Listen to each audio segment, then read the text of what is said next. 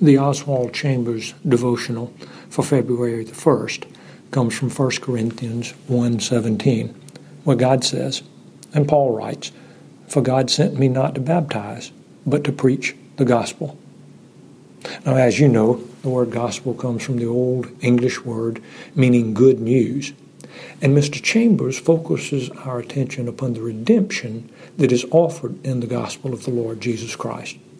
You will remember that Job said, "I know that my Redeemer lives, and at the last he will take his stand upon the earth.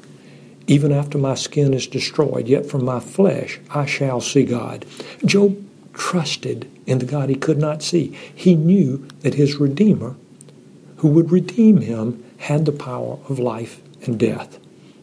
The celestial Redeemer voluntarily became your next of kin so that he might rob your death of its sting and rob your grave of its contents.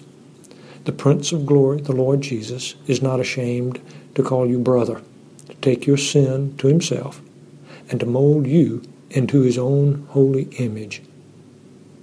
Christ Jesus is the only divine warrior. He is the one gladiator, the guardian of the souls of men, the one victor over death, and he is immovable. The gospel stands between a living God and a dying people. An empty life cannot be lived again, but one who has wasted his life can be born again. He can be redeemed.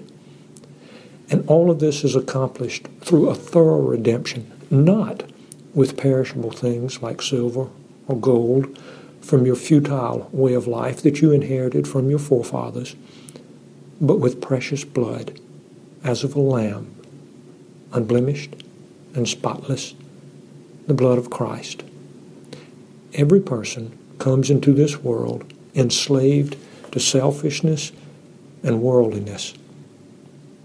In order to go to heaven, he must be redeemed from his obedience to worldliness and his obedience to his own selfishness. And God shouts out that what is sacred is not for sale. So ask yourself right now, what is my position before the redeeming Lord Jesus Christ?